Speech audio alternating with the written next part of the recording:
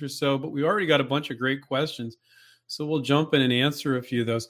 Just to let you know who I am, I co-founded Inventor with Stephen Key over 21 years ago. And we've been coaching and mentoring inventors very successfully ever since to license their products. And what licensing is renting or leasing your product to a big company. And I say renting or leasing because if they don't perform, you get it back. So you're not licensing or renting or leasing your product to a retailer. You're licensing it to a manufacturer that sells at a retailer. Okay. So you're not licensing to Walmart. You're licensing that bicycle horn to a company that sells bicycle horns at Walmart. You get it? So big advantages of licensing is one, you don't need to raise money. People go, I just need to raise the funds. You don't need to raise money because this big company you license to, this product is theirs now once you rent or lease it to them. So they're going to invest their money to manufacture and distribute and do everything that it takes to bring a product to market. They're also going to use their workforce. So sales, marketing, manufacturing, advertising. They have this machine. Maybe they have 20 products, 50. We have one of our coaches licensed to a company that has over 8,000 products. So they have this machine, sales, marketing, manufacturing, advertising. So when your product is just one more product in their product line, you're plugged into that machine. That's a beautiful thing. You're not starting a business and you don't have those economies of scale, because you got to hire this guy over here and that guy over there, but they're just working on your one product. If you're starting your own business, that you don't have the economies of scale there. And then you're tapping into their existing distribution. So if they're in 30,000 stores, boom, you're in 30,000 stores. So with licensing, you get the money, you get the workforce, you get the distribution all in one place. It's a beautiful thing. It's a lot sexier than these inventor TV shows because they're like, do you get the money? Don't get the money. It's like, you're going to get the money, the distribution, and the workforce all in one place. You don't need to run a business. So it's a beautiful thing. Let's jump in and start answering some questions. So you guys can type your questions into the questions box. Mosh says, hi, Andrew. What are the areas I should focus on when doing my market research?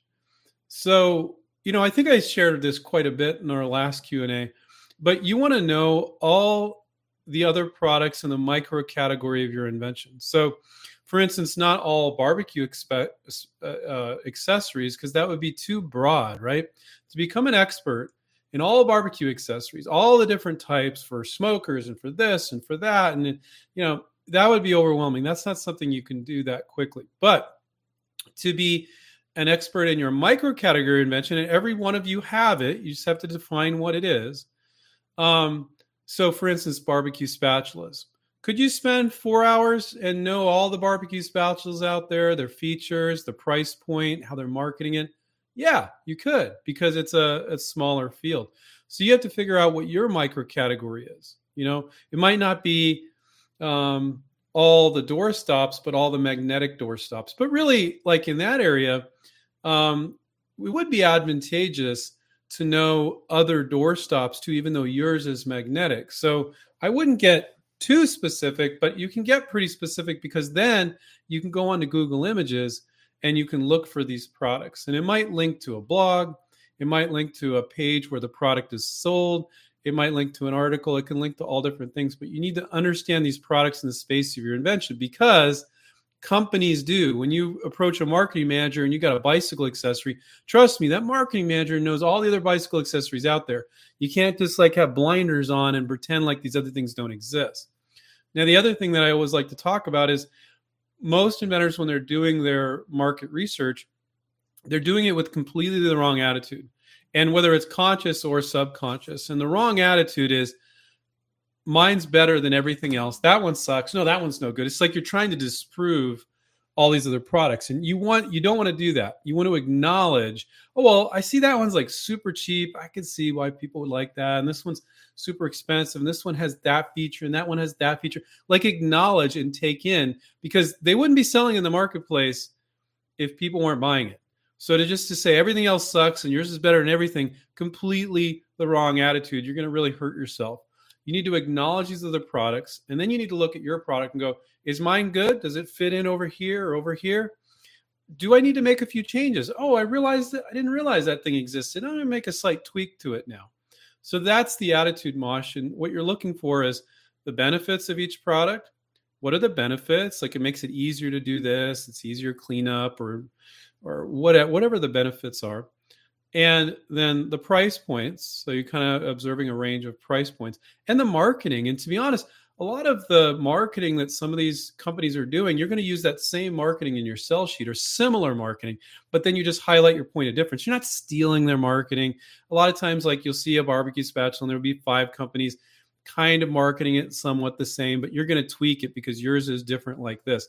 So you're not stealing the marketing, but you're observing the marketing. And you probably, a lot of times when you're doing a marketing piece, the marketing is going to be very similar to the other products that are out there in some ways, but you're going to highlight your point of difference. Okay, so it's a great question, Mosh. I can give you a pretty long answer there. Mosh also said, lastly, should I be doing surveys, focus groups, target audiences, targeting people in the industry, or is that not necessary? You know, surveys and focus groups, they say that only 1 in 10 people, like if you pay for their pizza or something, you get a bunch of people together that say they will buy it, will actually buy it when they're asked to open up their wallet. So don't mistake focus groups of some kind as a verification that people will buy the product. Okay. You just want to go with the company's gut there. They see the marketing, go, well, if our customers saw this, they would want that. That's the big thing that you're doing most of the time. You don't have to have done focus groups. Now, focus groups could be useful because, you know, let's say you get them, let's say you made a product and you get them to hold it and you're like, wow, people are really misperceiving this thing, and you could make a change. So I don't think they're completely not useless, but you can see customers interacting with your product, may help you make some changes. But don't mistake people liking your product on Facebook, and don't publicly post your product if you're licensing it. Don't make public disclosure at all. But 100 people like it on Facebook, I get people tell me like, well, I just want the company to see that all these people liked it on Facebook. I'm like, they could care less. They know it means nothing. It means absolutely nothing. So don't think people saying they like your product means something. People opening up their wallet means something. But what you're doing with licensing for the most part is doing a good marketing piece that intrigues the marketing manager. So they're like, oh, if our customers saw this, they would buy it. Okay, that's what so, you know, you don't need to do all that. You don't need to talk to people in the industry. People in the industry you're talking to, Mosh, is the potential licensees, the marketing managers at the company where you want to license your product to. That they're the only ones that really matter. Industry experts, your friends, your family, random strangers in a focus group, they can tell you whatever. But in the end, it's up to that marketing manager at the company as to whether or not they think your product has legs and their customers are going to buy it. So, but you're basing that off good market research, right? So you're studying the marketplace and then you're addressing that in your marketing. So because you did your market research and you didn't say everything else sucks and mine's better than all this stuff, and that was your research, which you'd be surprised. I see inventors do that pretty often. They're like, or I'll talk to an inventor about something. This is not one of our students. And they tell me what it is. And I've been doing this forever, so I get things pretty quickly. And I'm like, oh, it's like this. And they're like, where'd you find that? I'm like, well, I just typed in like literally the first keyword I thought of, or I'll do a second search. But people aren't using the right keywords either. So you have to use the right keywords. It's pretty simple sometimes. If you have a magnetic doorstop, type in magnetic doorstop, you know. But you got to use your imagination a little bit sometimes. It's not always that easy. Daniel says, hi, Andrew. I know you want us to reach out to marketing managers via LinkedIn. Yes. Do we need to officially connect with them first, or can we just send them a message directly through the app? Probably a dumb question, but I just joined LinkedIn 2 days ago and not sure about the specifics. Thank you, Daniel.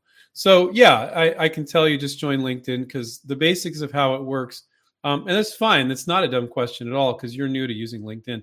You have to ask them into your network first, and then you want to wait like 2 or 3 or 4 days, and then you approach them about showing them, asking permission. Can I show you a sell sheet or a video? I'd like to license a product to you. Can you take a quick look at it can you take a quick look at it? So what you're going to do is invite them. And when you in LinkedIn, it's kind of this weird, it's a little weird. And people have approached me that don't understand LinkedIn and they say, Andrew, I noticed that you have so-and-so on your LinkedIn. Can you introduce me? I'm like, I don't know them. I don't know how many people I have on my LinkedIn. It's like 10,600 or something at this point. And I know very few of those people, but you can add them to your network. And that's what you're going to do with these marketing managers. You're going to add them to your network. But before you do that, Daniel, since you're new, you really got to build up your LinkedIn. You should build it up to at least 50, 60, 80 before you start reaching out to marketing managers, because it's not good when you're reaching out and they see you have one connection. And those connections can be with other inventors. It could be with just other people on LinkedIn. You want to build up, I would say, about 50 or 80 connections before you start reaching out to marketing managers. It shouldn't be hard to do. Okay. Hey, Andrew, any tips for making your hit list? Yeah, this is from Kevin. I was talking to somebody about this just today, and they were using our InventRight Connect database. That's something that we give all our students. It's a couple thousand companies that said they're open to inventions. And I said, that's great. You can do that. But that's the secondary thing. The first thing you want to do, make a big list of retailers. A mistake a lot of people I was explaining to them make is they go, well, I got a sporting good product. Well, near me, there's Dick's Sporting Goods and Big Five. So I'll look there. And then they look there for their potential licensees. Well, if you typed in list of major sporting good retailers into Google, now you won't always get this with other industries, but you do for sporting goods. There's a Wikipedia article that lists an ungodly amount of sporting good retailers, most of which you've never heard of. So if you're not looking at those retailers, you're missing companies selling at those retailers. So you got to make a big list of retailers. Then you got to look at all those retailers because you know they're qualified because they're in the stores where you want to be. But these are the big mistakes people make. They think like, oh, I can only look for companies that are selling more or less exactly the same thing I am, like more or less very close. Like, no, they could be like selling something in the same category if they're in the same store, the same aisle, but they're not quite, in this micro category, but they're over here adjacent to it. So one, don't limit yourself to people making more or less the exact same thing. If they're in that category of the invention and they have distribution stores where you want to be, you should be reaching out to them. The other mistake people make is they only look at the few retailers they're familiar with. Stupid. I mean, I was talking to a student, and I think I shared this story maybe on my last one too, last live stream. And I was on the West Coast, and I rattled off a list of a few sporting good retailers. And they're on the East Coast. They rattle off a list of a few. I Googled, found that list. I'm not saying you're always going to find a list. You just need to find the retailers. Now, in this case, I type in list of major sporting good retailers, U.S. sporting good retailers, and I find a freaking list. You won't always find that, but you can find the retailers one at a time. There was a ton of retailers on there, and neither of us have heard about. And that's why I find that our European students or students in other countries, Australia and Asia, other places, don't have that many students in Asia, actually, that they don't make those assumptions. So they're like, well, I'm in Germany or I'm in Australia.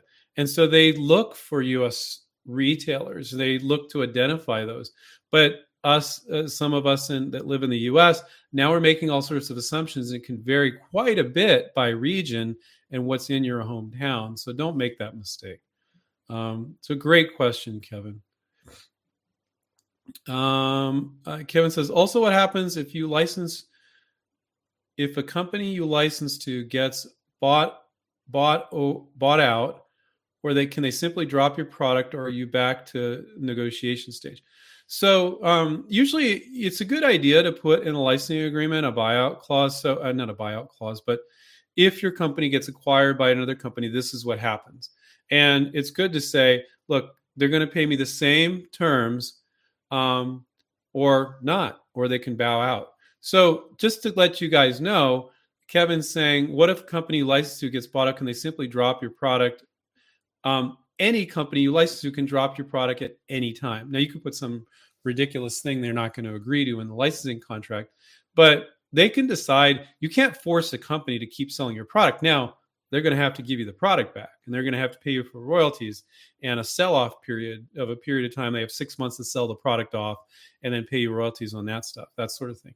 But any company can drop your product anytime. So if a company gets bought out and this is new companies involved, they're going to look at that contract and decide if they want to, and make sure you don't get lost in the shuffle. Reach out to that company, ask your existing contact if they're still there. Who's my new contact? Who do I reach out to?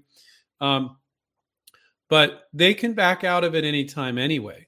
I mean, that's how licensing works, but you get your product back. Do companies want to spend God knows how much money launching a product and back out of a product that's selling well? No. So they only want to do that if it's not selling well.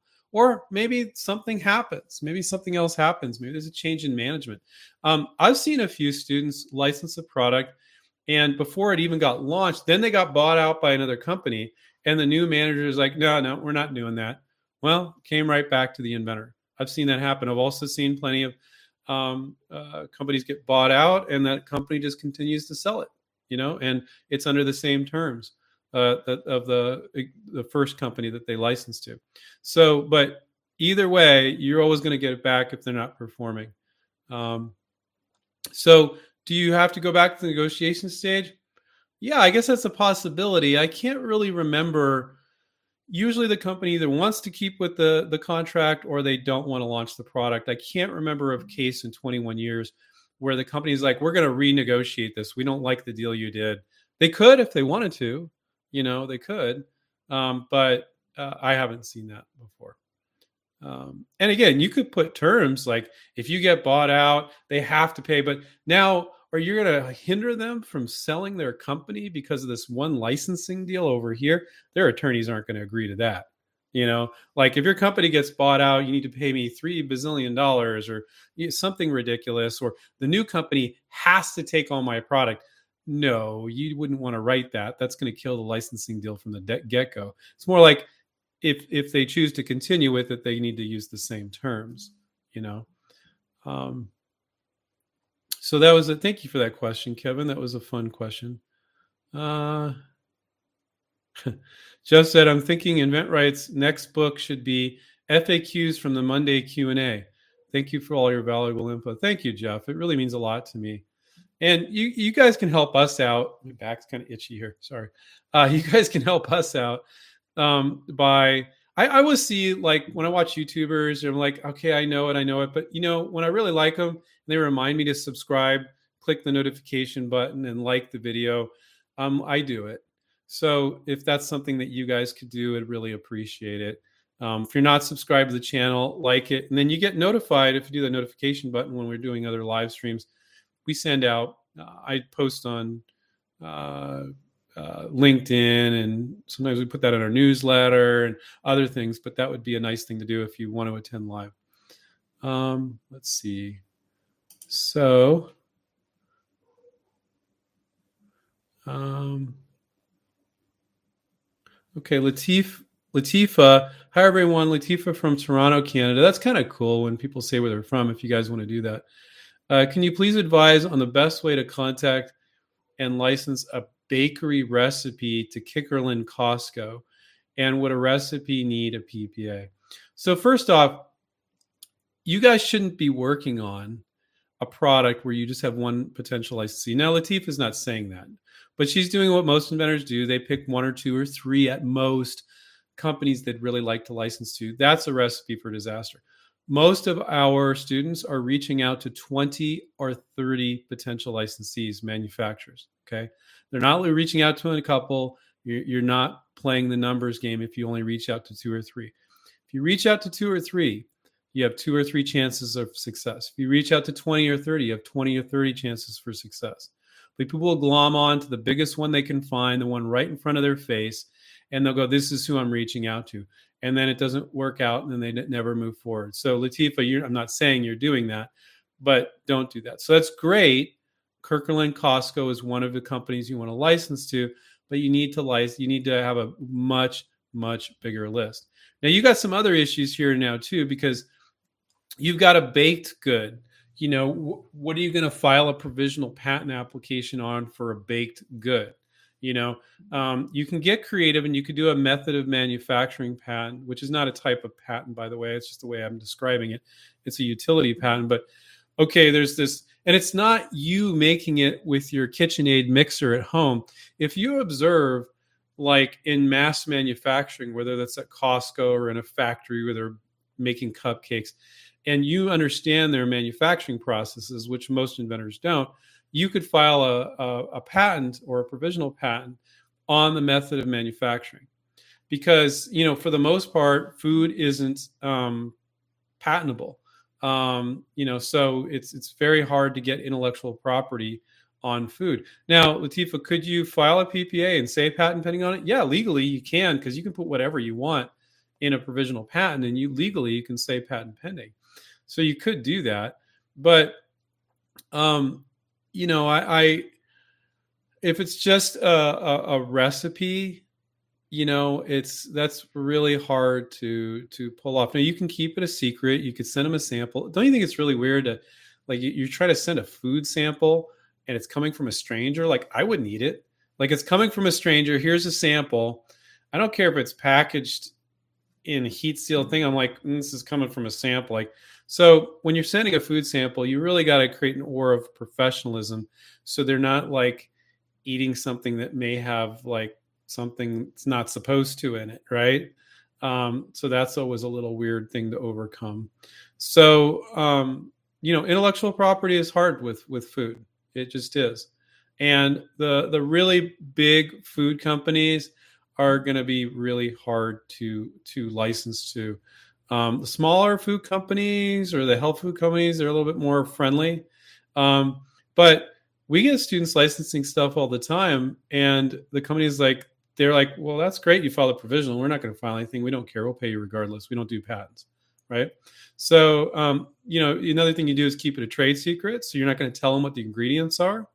That would be one big thing that I would do is talk. If it's, you have to figure out, is it taste? Like, I don't know what you're trying to license. You know, you're trying to license a bakery recipe. Okay. So, you know, it's hard to license a recipe because so many housewives or house husbands or whatever have been giving away recipes for free forever. You know, so they're making it hard for a professional like yourself that wants to license your innovative new recipes. So it's doable, but it's hard. I don't know the name of this person, but their handle is plant-based prepper. Okay, cool. I have an invention with a few. Yeah, you know, prepping is probably more popular now. If you guys know what prepping is, I don't know if I'm going to do this justice, but you're getting ready for some sort of crisis, whether it's like a COVID type thing or nuclear disaster or the power grid goes down or whatever. There's a million different things people think of. But I think that for fun, I would watch prepper videos sometimes on YouTube because I thought they were interesting. My wife didn't like them. She's like, this is too doomsday. And then after COVID hit, she was like, oh, that's very practical. So I bet there's a lot more mainstream preppers these days, people just getting ready for things going wrong. And they can really vary from like, I'm just going to get myself ready for a power grid being down for a week or something with food and supplies or things to keep warm, to I'm going to prepare for the end of the world sort of thing. But anyway, sorry to go off on a random tangent there. That was your handle. So I have an invention with a few different adapters needed. Do I need to patent every different part, or can I create a patent for the entire system? Yeah, you can definitely roll it all into one provisional patent application. And so I'll just call you plant-based prepper here. PBP. Well, that's too hard to say, BBP. But anyway, so what we advise is to file a provisional patent application. It gives you a whole year to fish off the end of the pier. You don't have to spend 10 grand on a patent. You spend $75 on a provisional patent. You know, so that's much better. We give our students software to file provisional patent applications, and we guide them through the process. Bohemia Sebastian said, hey Andrew, my name's Sebastian. Yeah, I think I've seen you on here before. When studying the market, what are some of the key points to look for when researching? Okay, I covered that earlier. So if you're late, sorry, you can watch the replay. You can go back and watch it. I covered it at the beginning. Maybe you were here though. Tina said, "Hi Andrew. Thanking for having Bait Butler on your display. I couldn't have done it without you all." Yeah. Oh, that's great, Tina. I need to reorganize my shelf, but this is Tina's product. She's one of our students, and really, really cool product. Biggest thing on my shelf. I wasn't sure I'd be able to get it up here. I got other things that won't fit up there, but yeah. So we got to see some more from you, Tina. We'd love to see another one. That's fantastic, and very flattering that you're a student that's licensed and you're still coming on to hear me ramble. So thank you for that. Let's see. Roaming. Marcus. Marcus here. Hi, Andrew. Could you use one PPA for a product that can be used in different marketplaces? For example, home improvement, crafting. There would be minor changes to the product for both. Absolutely, you can. You can absolutely do that. The only time when I wouldn't do that is if you didn't want one potential licensee to see this protection for this other version for another industry. I can't think of any scenario in which I would be concerned about that. And when you talk to a company, as you get in, as you have further discussions, probably not the first call, you're going to pull out and you're going to figure out where they're going to sell this thing. So if you've got it for another application with a whole other list of companies and it's not going to step on their toes, you can let them know at some point, look, I want to be doing this in this other area as well. It's not going to hurt you guys because it's for a different application. And I just need to make sure you're okay with that. So that's pretty normal. And so if they saw that other coverage in your PPA, I don't see that being a problem. I'm just saying there might be an isolated incident where you want to license a different industry, and in that particular PPA, you don't include that other industry info. But just because they saw it they're not even in that industry. So I can't think of many scenarios in which I'd be worried about that, but it's a possibility. Jack says, "Hi, Andrew. Thank you for all the valuable info. My question is it worth refining and perfecting the function of a prototype? Will that enable me to ask for higher royalties?" The higher royalties thing, I really don't see it.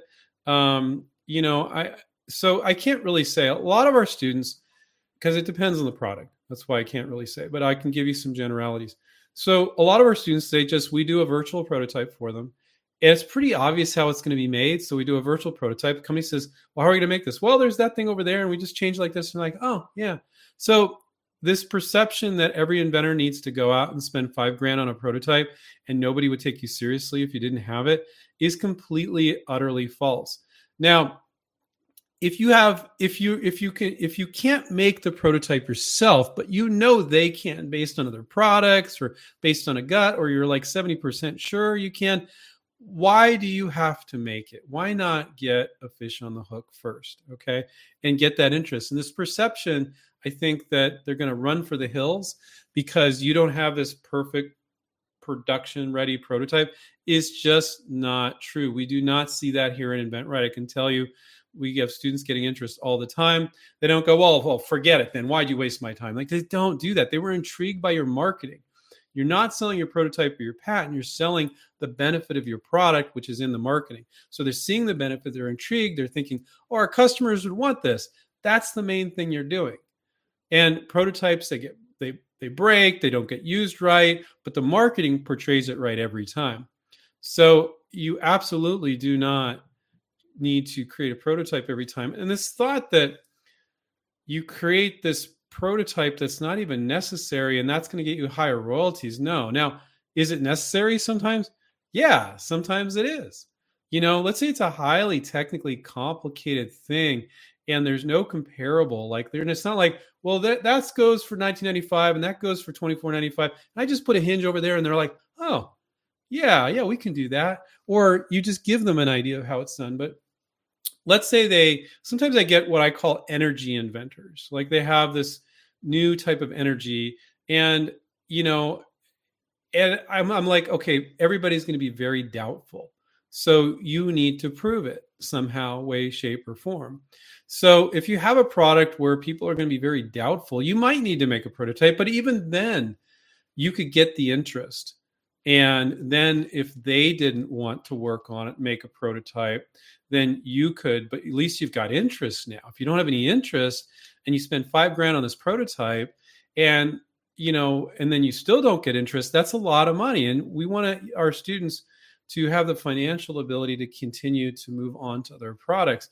And a lot of people get a false sense of moving forward by throwing a lot of money at patents and prototypes. And it's truly a false sense.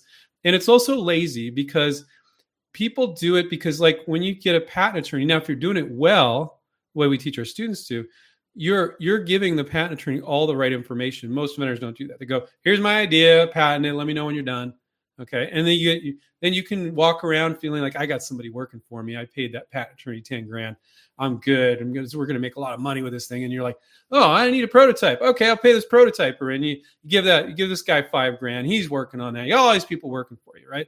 And then you get all that done, and then you just sit on your hands and you don't do shit. And that's what a lot of inventors do. Or they make feeble attempts at marketing materials or reaching out or whatever else. But they felt good for a while because people were working for them, the patent attorney and the prototyper. And they didn't need those things. They could have filed a provisional patent, not a $10,000 patent. They could have made a marketing piece instead of make a prototype. I'm not saying never make a prototype, guys. I'm not saying that. But they could have made a marketing piece because you're like, I know this, they can do this, Now, you might want to duct tape something together, and you maybe it's a dog toy and your dog plays with it. And you're like, oh, even though it kind of falls apart, I know they can make it right. And so you might make something crude that you might not show in your sell sheet. You want to show a beautiful 3D rendering instead. But people get a false sense of moving forward by spending money with patents and prototypes. And so I'm not saying it's not always necessary, but rarely is it necessary using the invent right approach. Okay. Okay. I think I answered. Justin, if you want to, after the replay, Justin's asking what's the best way to go about searching for companies to license your idea. I covered that at the top. So if you missed that, you can just watch the replay when it's done. I don't know. I never bothered to look at my own live streams and see how long it takes to go. The recording takes to go live. I think it's immediate. I would think an hour at the most. I don't know, to be honest. I never bothered to look.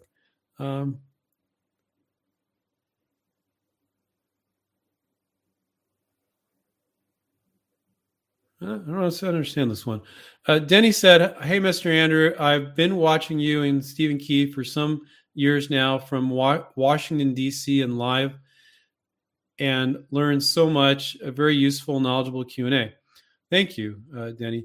So how can I get my inventions drawn safely without it being patent? So are you worried about your idea being stolen? I mean, if to find somebody to draw your ideas, you can get a high school or a college student or an illustrator of some sort, and they can draw your product for you if that's necessary. But you have to determine if a drawing is going to cut it.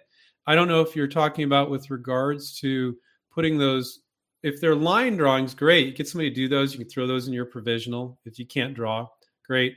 But drawings per se are typically not appropriate for a marketing piece. They're not going to look. How many times do you go look at advertisements for products these days and it's a drawing? It's a picture of the freaking product, right? And so, that's why 3D renderings, beautiful renderings that look real, those are better than just a drawing. I wouldn't recommend putting a drawing in most sell sheets. Now, I have students that work on toys and they do get an artist to draw something up, and that can be perfectly appropriate. But usually outside of toys, for a provisional patent, these line drawings are fine and great. But for your marketing piece, probably not. You're probably going to do a 3D rendering these days, Denny said, I truly appreciate everything you've been doing. True blessing. Thank you, Denny. Concrete. That's their handle. When pressing multiple times to companies by email, should you start a brand new email every time, or should you continue the thread for your previous submission? That's a great question, Concrete. You should absolutely continue the thread so they can see you've been trying to reach them for a while. Like, the most annoying thing you can do for a marketing manager is to say, I've been sending you emails. Did you get them? How come you haven't replied to my emails? And then the emails aren't attached below. First of all, never say it that way. And don't say it with that tone. I'm just being silly. But always have that stuff attached. Unless you said something stupid, then don't. Then go, okay, they never saw that. They probably didn't even look at it. Going further and further down in his box, probably never look at it. I'll send a new one unless you said something stupid. But otherwise, it's really great to just send a brief note and say down below, just want to check if you guys are open to licensing products from outside product developers and something like that. And absolutely show the chain, right? Except the only exception, which I never really said before, is if you said something stupid. I think the reason why I don't really say that is our students don't do that because they're so coached and trained, talking to their coach every week, and then our negotiation coach is helping them. But I'm realizing, you guys aren't students. You're fans. Maybe you just stumbled across this thing. So I do see non-InventRight students do say pretty dumb stuff. And if later you realize, oh, that's not the way I should have sent that email, don't freak out about it. They might have completely forgotten about you. People get so much email now. Send another fresh email. Do it right. More than likely, they won't even remember you. If you did send a stupid email and you have a particular email signature that's very unique, you might want to change that if you said something really stupid. But I think you'd be fine. Mike said, hi from Toronto. You're a rock star, Andrew. Thank you, Mike. Peter said, how simple can an idea be? Whoa, I love that question. Pretty freaking simple. Steve and I have been amazed at what our students have been able to license, the simplicity of some of it. It's going to depend on the company. Some companies, Steve and I had talks about this before, and I've talked about it publicly before. Some companies are kind of really risk adverse. And for you to show them something that's just a slight tweak, and there's 8 other companies selling this thing, and you just have a slight tweak to give them a point of difference. And they're like, we didn't want to get in there because it's kind of generic, but we know those are selling well. And then we got a slight improvement here. That's pretty safe, right? So some companies like to go with stuff like that. It's not too big of a change. Then other companies are like, no, it has to be pretty significant. Like the infomercial DRTV guys, the as seen on TV guys, like they need a big wow factor, right? And then other companies like somewhat of a wow factor. But if you think about it, a lot of inventions are fairly incremental improvements over time. They're not these massive changes. But so then people read into what I'm saying. They're like, oh, but my invention, because everybody in inventors thinks this, my invention is it's revolutionary. And the other person's like, oh, I don't know, maybe it's not a big enough change. It really is going to depend on the company.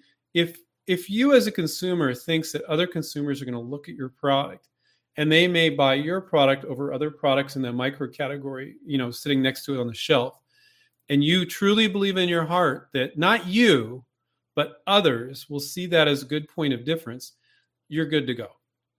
Whether it's a minor change or a major change, it is worth spending $75 on a provisional, getting a sell sheet, virtual prototype, making your list of companies and reaching out to companies. If you believe that people, but not just you believe that you would buy it, but you believe others will buy it.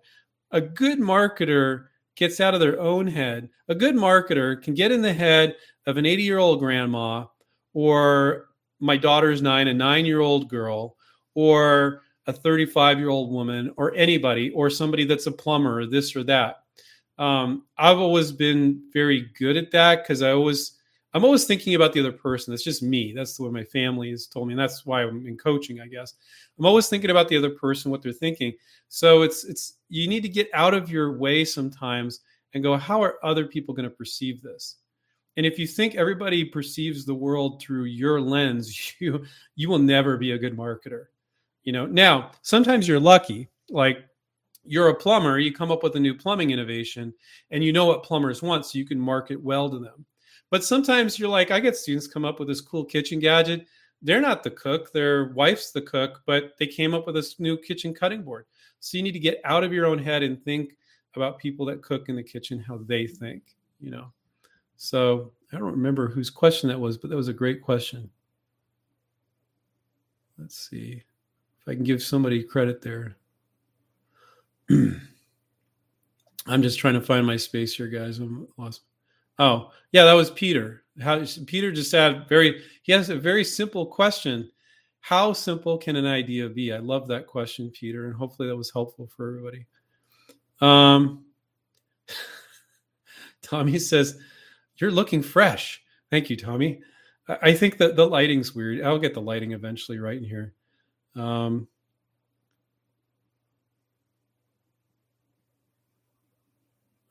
Mike said, "What does it mean when a company says interesting or maybe regarding your idea?"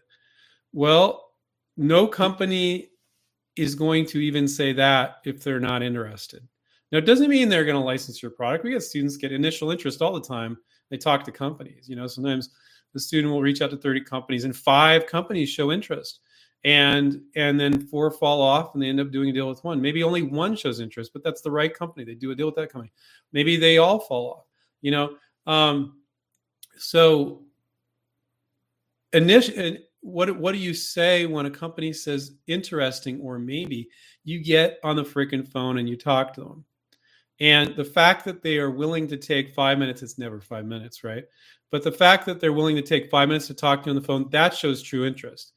When they say, if they're actually, I don't really find that companies say interesting or maybe. I don't know if you made that up because it's not usually what companies say. They usually ask you a question or two or this or that. If they show any inkling of interest, get on the phone and talk with them. Okay. And if they start emailing, okay, send it, get on the phone and talk with them. Now you need to know how to handle yourself on those calls. We can help with that. We help all our students with that. Our negotiation coach, Paul, will prep the students before every call to tell them how to handle the call. And if he goes several calls and emails, our negotiation coach, Paul, will say, okay, this is how you want to guide the conversation. There's one of the biggest things that I can share is you as the inventor, and don't get freaked out about this, because if you have somebody, whether it's us or somebody else that really knows how to license, they can guide you on this. Most deals will never get done if you just respond to what the company says. Oh, you want your PPA? Okay, here you go. Oh, you want a prototype? Here you go. Okay, you want this? You want that? No, it's not that you don't want to give those things to those people. It doesn't move the deal forward. A marketing manager, maybe their company's licensed 5 products, but this marketing manager never has. It's not something they do all the time. They don't know how to move licensing deals forward. I'm not going to say that about all companies. The vast majority of companies, they don't have a process. Okay. And if you sit around waiting just for them to tell you what to do next, and you just follow like an obedient servant, okay, you want this? Okay. Deals will not get done. The vast majority of your deals will die. So we guide inventors to guide the company. You're like, well, I can't guide this big company. Well, they're just a person. They're a marketing manager. You're not being pushy, but you're guiding the conversation. And a lot of the time, the things that they say, you can just redirect the conversation. They don't even bring it up because they just didn't know how to start the conversation. So a lot of times, like, they'll ask for your patent or provisional patent. Never give that to them. And most of the time when you get on the phone with them, then they don't even ask you for it. They were just using that as a mechanism to start the conversation because they don't license products all the time, because that one marketing manager has been with the company a year, for example, even though the company's done 8 licensing deals. You have to realize that that's what's going on here. They're not going to be like, oh, here's our formal process for licensing, and it's all like neat and clean. No, it's a freaking mess. And if you rely on them to close it, most of the deals won't get closed. The vast majority of deals will not get closed if you just respond and let them completely guide the conversation. Recipe for disaster. Okay.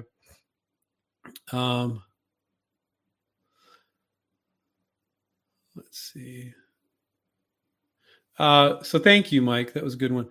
And Kevin says, Andrew, is it possible to license a slogan to a tourist board? And if so, would you take the same steps as you would when licensing a product to a company? Well, first off, again, going back to what I said earlier, I don't think you guys should be working on products where you got one company. You're not playing the numbers game there. If you reach out to 20, 30 companies, you have 20, 30 chances for success. So when you come up with a slogan for one company, it's not an invention, but it's a slogan. Now, could you apply that slogan to 30 other tourist boards? Well, okay, then that's more interesting. So first let's address, don't work on a product that's for one company. say to yourself, could I do a version of this for other companies? Now, not going to tell you if you're really passionate about do it, but you're going to file a PPA, you're going to make the market materials, do all that for them to just go no. That's not playing the numbers game. So the other thing that Kevin is kind of throwing in, which is unusual, which he wants to license a slogan. Now, I think I had a couple Q&As ago, I said that we had a student, this is the only time in 21 years, he wanted to license the product. They really liked his trademark. They ended up licensing the trademark to the company. They're like, we don't want your product, but we want the trademark. Only one time that happened in 21 years. Nobody even brought it up ever. So licensing a slogan is a hard thing to do. It's like you're saying, I'm going to be your advertising agency. I'm going to force it on you. And, this is what you should do. Just the powers that be. And it's something that could get you a job if you want to be an advertising person within that company. But I don't see it as being a good use of your time. Now, in the area of alternative things to license, we had June, she licensed like 80 pieces of her artwork to go on people's physical products. So to companies' physical products. So she notices companies making this certain type of product and it has a flower pattern and has little cats on there or whatever it is. And she's noticing they tend to put artwork on their products. So she'll reach out to those companies and license. And sometimes they'll put on multiple SKUs. And she licensed like 80 different, it was multiple SKUs. Sometimes it's the same product with different versions, different designs. So she licensed her artwork. You can totally do that. But licensing a slogan, is it possible? Yeah. Do I have a lot of students working on that sort of thing? Next to none. So if people were working on that more, might I see some success with that where I never have? Maybe, but we're really not encouraging students to try to license slogans. And resist the temptation to just come up with ideas for this one company. Now, if you come up with that one company and you're like, oh, these other 20 can do it as well, great, fantastic. But if you're like, it's only for this company because it's around their patented invention and it couldn't be a variation I license to anybody else, that's not really going to work. Okay, you could license that one company, but it's just not worth the effort. You're not playing the numbers game, which is I'm going to do a sell sheet. I'm going to file a PPA. I'm going to reach out 20 or 30 companies. Now I'm going to do all that and reach out to one company. It's a lot of work for one company.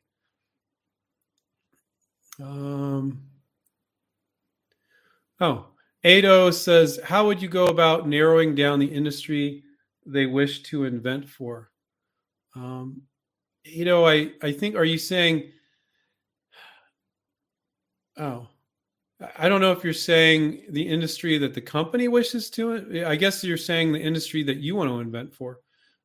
You got to do something. I don't think you have to be fascinated by it, but a category you like if you hate camping, and why would you come up with camping products? Or you hate cooking, but if you're like, I'm not that big of a cook, but I see a lot of opportunity in kitchen gadgets and I can observe all these things work. And I see my wife working in the kitchen or my husband, and I know how she uses a whisk. I can come up with stuff there. So I would say you're either, you don't want to work in a category that you're turned off by, but it could be one that you can kind of figure out if you're not an expert in the area. I don't think you need to be doing that thing day in, day out in order to invent there.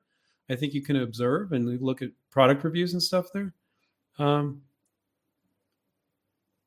He was just clarified a little bit more.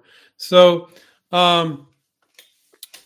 then what you can do is kind of study broader categories. You can get on Google Images. You can study all the barbecue accessories. You can study all the kitchen cutting boards. You can study all the door stops. And then you start to get all these images coming in, and then you can narrow it down a little bit. And you could do that for another one. You're going, you know what? I really like kitchen. I really don't like automotive. Or I really like this. So just by getting on Google Images and just studying some product categories and looking at products there, which is fun. Who doesn't? You guys all like to do that, I'm sure. Might be a way to figure out what category you want to start in. I really like that. Most of the time it's just driven. Somebody comes up with an invention in a category. And they're like, well, that's the one I'm going to work in. They don't really look at the whole category in the industry and decide, I'm going to invent in toys, or I'm going to do kitchen gadgets, or I'm going to do garden, So I think to be conscious of it, Aldo, at Ado, I think that's a great thing. Brad said, congratulations, Tina. Tina, you licensed that a while back, I think. It's been a while. Thanks for saying we're a game changer, Tina. Appreciate that. Uh, Casey said, I have a simple patented product that I would love to have licensed. What is the best way to do that? Well, that's a very general statement, Casey. The best way, I believe, in my biased viewpoint, is to license it because, like I said at the top of the hour, it's the big company's money, it's their workforce, and it's their distribution. You get the money, the workforce, and distribution all in one place. So it's to license it. So watch our YouTube show. I would probably get our book, One Simple Idea. So if you go to Amazon, you type in One Simple Idea by Stephen Key, you'll find that book. It's a great book. We don't hold back in that book. It's a great book that Stephen and I did. And that's where I would get started. You need to get your bearings. When you ask such a general question, I can't possibly answer it. So you need to kind of get more into licensing and understand licensing and then ask some more questions. But thank you for asking it.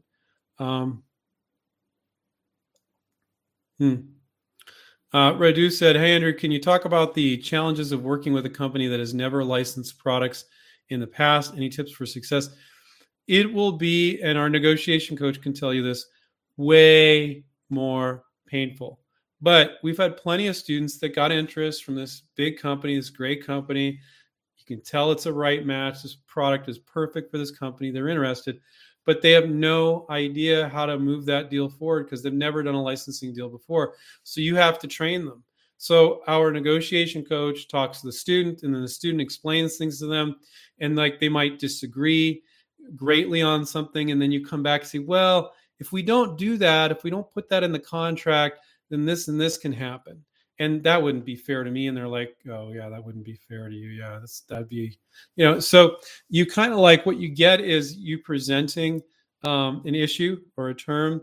They argue it a bit. You make your case and hopefully they'll agree to some of it. Now, it's a give or take with negotiations, but the negotiations are going to go way longer with a company that has never licensed a product. They're going to need to be a lot more patient. Now, if they're level-headed people, they'll see the stuff we're presenting and go, oh, yeah, okay. But sometimes because they haven't done a lot of licensing, they're not level-headed. They have misperceptions. If it's just and then if they have legal counsel that doesn't know what they're doing, like some general counsel doesn't really understand licensing, they can get bad advice there too. So what you have to do, Radu, is you're going to break them in. You're the first inventor to break them in. And I can't think of a better team than the InventRight team to help you break that company in and to do their first licensing deal. Most companies are open to outside ideas, and most companies these days, a lot of them have licensed products. It's harder to find ones that haven't, but are there plenty that haven't too? Yeah, but they liked your product enough to go outside of their comfort zone. They've never licensed anything before. So that says a lot. That says a lot. You should feel confident that don't freak out when they haven't licensed because they still reached out. They still wanted to talk to you. And obviously they haven't done that in the past. Maybe they didn't have the right people at the company looking at ideas or for whatever reason. So realize they're feeling like your product has a lot of value to do something new that they haven't done before. Because companies will typically do what they already do. If they sell cheap products, they'll sell cheap products. If they sell expensive products, they'll sell expensive products. If they're doing fishing accessories, they're going to do fishing accessories. They're not going to jump into hunting accessories. They're going to do more or less what they already do. That's what licensing is. And what you're doing is you're tapping into that machine, the money, the workforce, and the distribution. So when inventors want to present this new business model to this company, like I remember I had this one student, they said, I want them to monogram every one. And I'm like, dude, look at their product line. They sell at Target and Walmart and Home Depot and stuff. They're selling at these massive retailers. They're not custom monogramming each one. That's not what they do. You should not even talk to them about that. You don't, but they could do it. They could. No, that's not what they do. And you might say, well, Andrew, it's a new invention. That's not what they do. Well, it's a new product. But to change their business model or have them go in a completely new category they're not even remotely in, rarely works out. I've seen it work out a few times over the years. But you're going to identify companies that like, whoa, that matches what we do,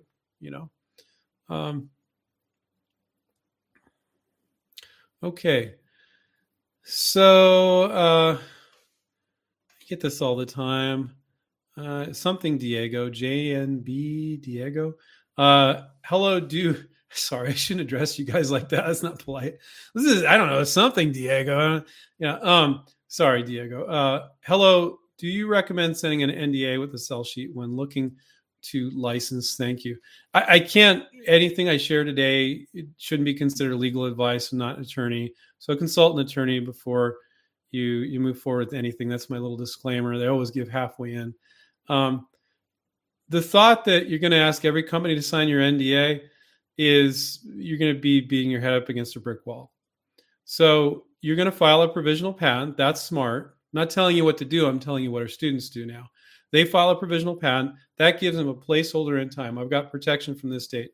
If they ever file a utility, they can reference, they'll get protection from that date. Just imagine you get 100 ideas from inventors a month. And every inventor has their own NDA, and they all want you to sign it. Now, somebody, legal team in the company needs to review that. What if it says something in there that they own your company, that you own their company or something like that? They need to review it. It's not practical for them to review 100 NDAs every month. Now, sometimes if they have an NDA, they'll send you theirs. It usually protects them more than you, and sometimes it protects you a fair amount too. But most of our students they don't ask about it. They don't ask the company to send theirs. If the company sends it, they say, sure, I'll sign it. They read it. If they're okay with it, they'll sign it. If not, they won't. And most of the time, nothing is signed.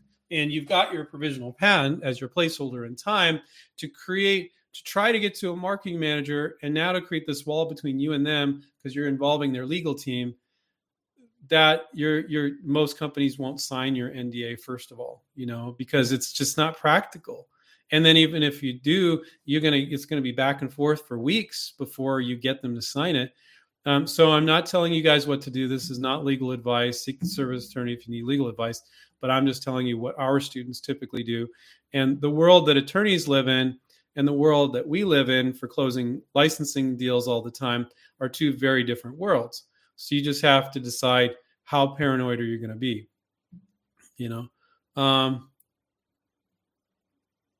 Okay, I think we're at the hour here. Let's see.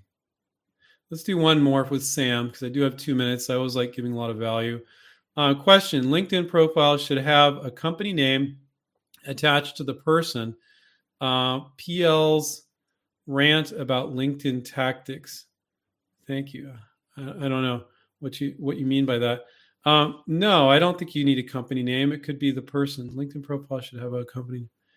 I don't know if you're saying the companies you're trying to license to. Yeah, when you're licensing the companies, you're going to Google you're going to LinkedIn search a marketing manager for OXO. Let's say it's OXO, that kitchen gadget company. And you're going to find them and you're going to reach out to them. So I don't know. Oh, please. Oh, you just want me to rant about LinkedIn. You want me to talk about different LinkedIn tactics. Okay.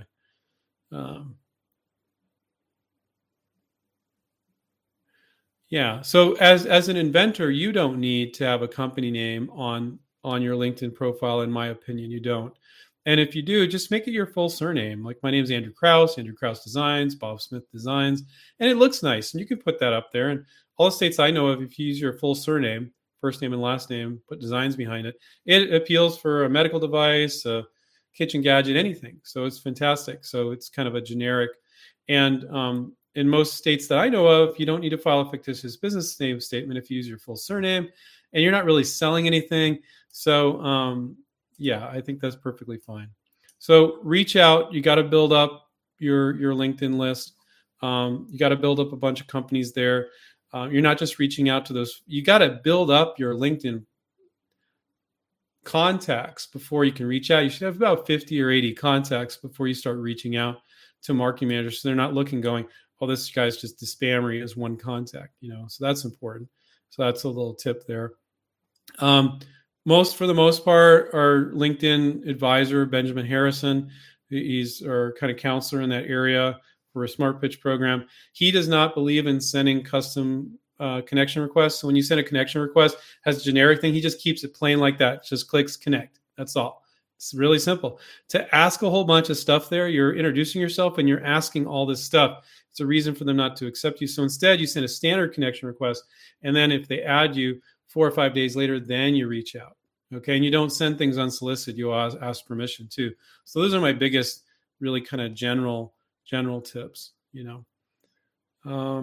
Okay. So I think we're at the hour. If you guys can help me out, if you appreciate all this help, if you can click on the subscribe button, click on that little bell, notifications button, and give a thumbs up to as many of our YouTube videos as you can and watch them all. They're all free. I think we have, don't quote me on this, I think it's over 700 now. But I would like, just to let you know, one of our goals, we like to go from 50,000 subscribers to 80,000. And I would like to see that in the next 8 months or so. I don't know if that's possible, but if you guys could do your little part to help me out there, that would be great. Thank you so much, guys. Bye.